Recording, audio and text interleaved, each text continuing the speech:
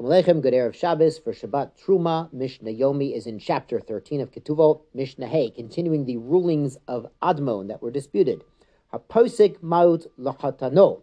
A father-in-law promises an amount of money to his son-in-law. So what's going on is there was a kedushin, mazel tov. He gave her the ring.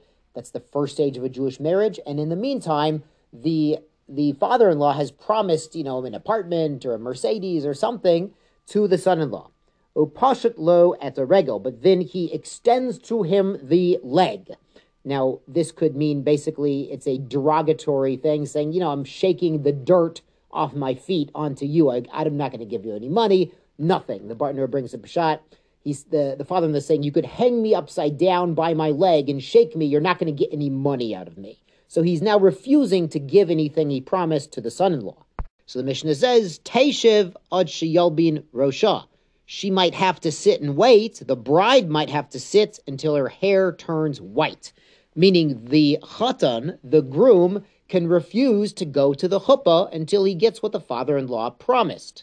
Admon disagrees with this. You don't want to leave her stuck, almost an aguna situation.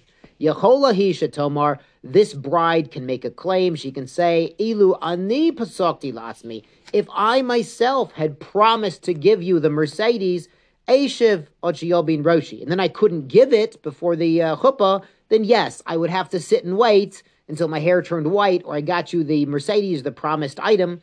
Achshav, but now, Sha'aba Pasakalai, it was my father who made this promise. It wasn't me.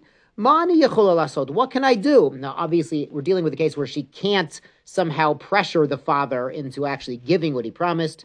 O Kanos, O Pator, so she can say, either marry me, or give me a get, and I can go marry somebody else. Amar Rabban Gamliel says, Roe ani et divrei Admon. Admon appears correct. We don't force this woman to wait in this situation that she did not create. Now, Mishnah Vav deals with land ownership. Ha'orer al hasadeh. One is challenging ownership of someone else's field. V'hu chatum aleha be'ed. And as a twist, the same challenger is actually signed as a witness on the deed of sale, giving it to the occupant. So it's kind of hard, you understand, for Ruvain to claim that Shimon doesn't really own this field when Ruvain signed as a witness on the deed of sale, giving it to Shimon.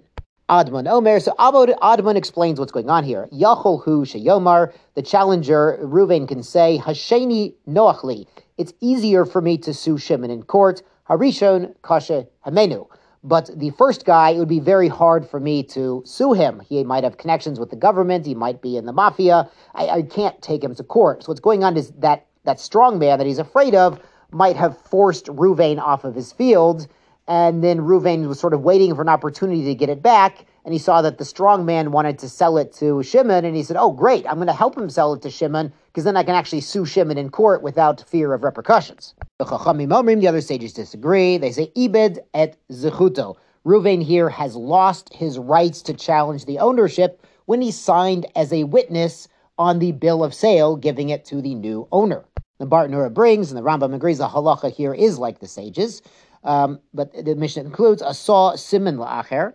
If instead of signing as a witness on the deed of sale, he made it a siman, meaning somebody was selling the neighboring field, and they used this disputed field as a boundary. They said, yes, Shimon's field is the north boundary of this field being sold, and the would-be challenger signed the bill of sale on that other field, the neighboring field, which uses it as a siman, as a boundary. Ibed et zechuto. Everyone agrees he's lost his rights. He can't make a claim, I did that just to make it easier for me to recover my field, my long-lost field in court, because that's not the situation here. It's the neighbor is selling a field and using the disputed field as a boundary demarcation. So there, everyone agrees he's lost his zechut. Shabbat shalom, zay gesund.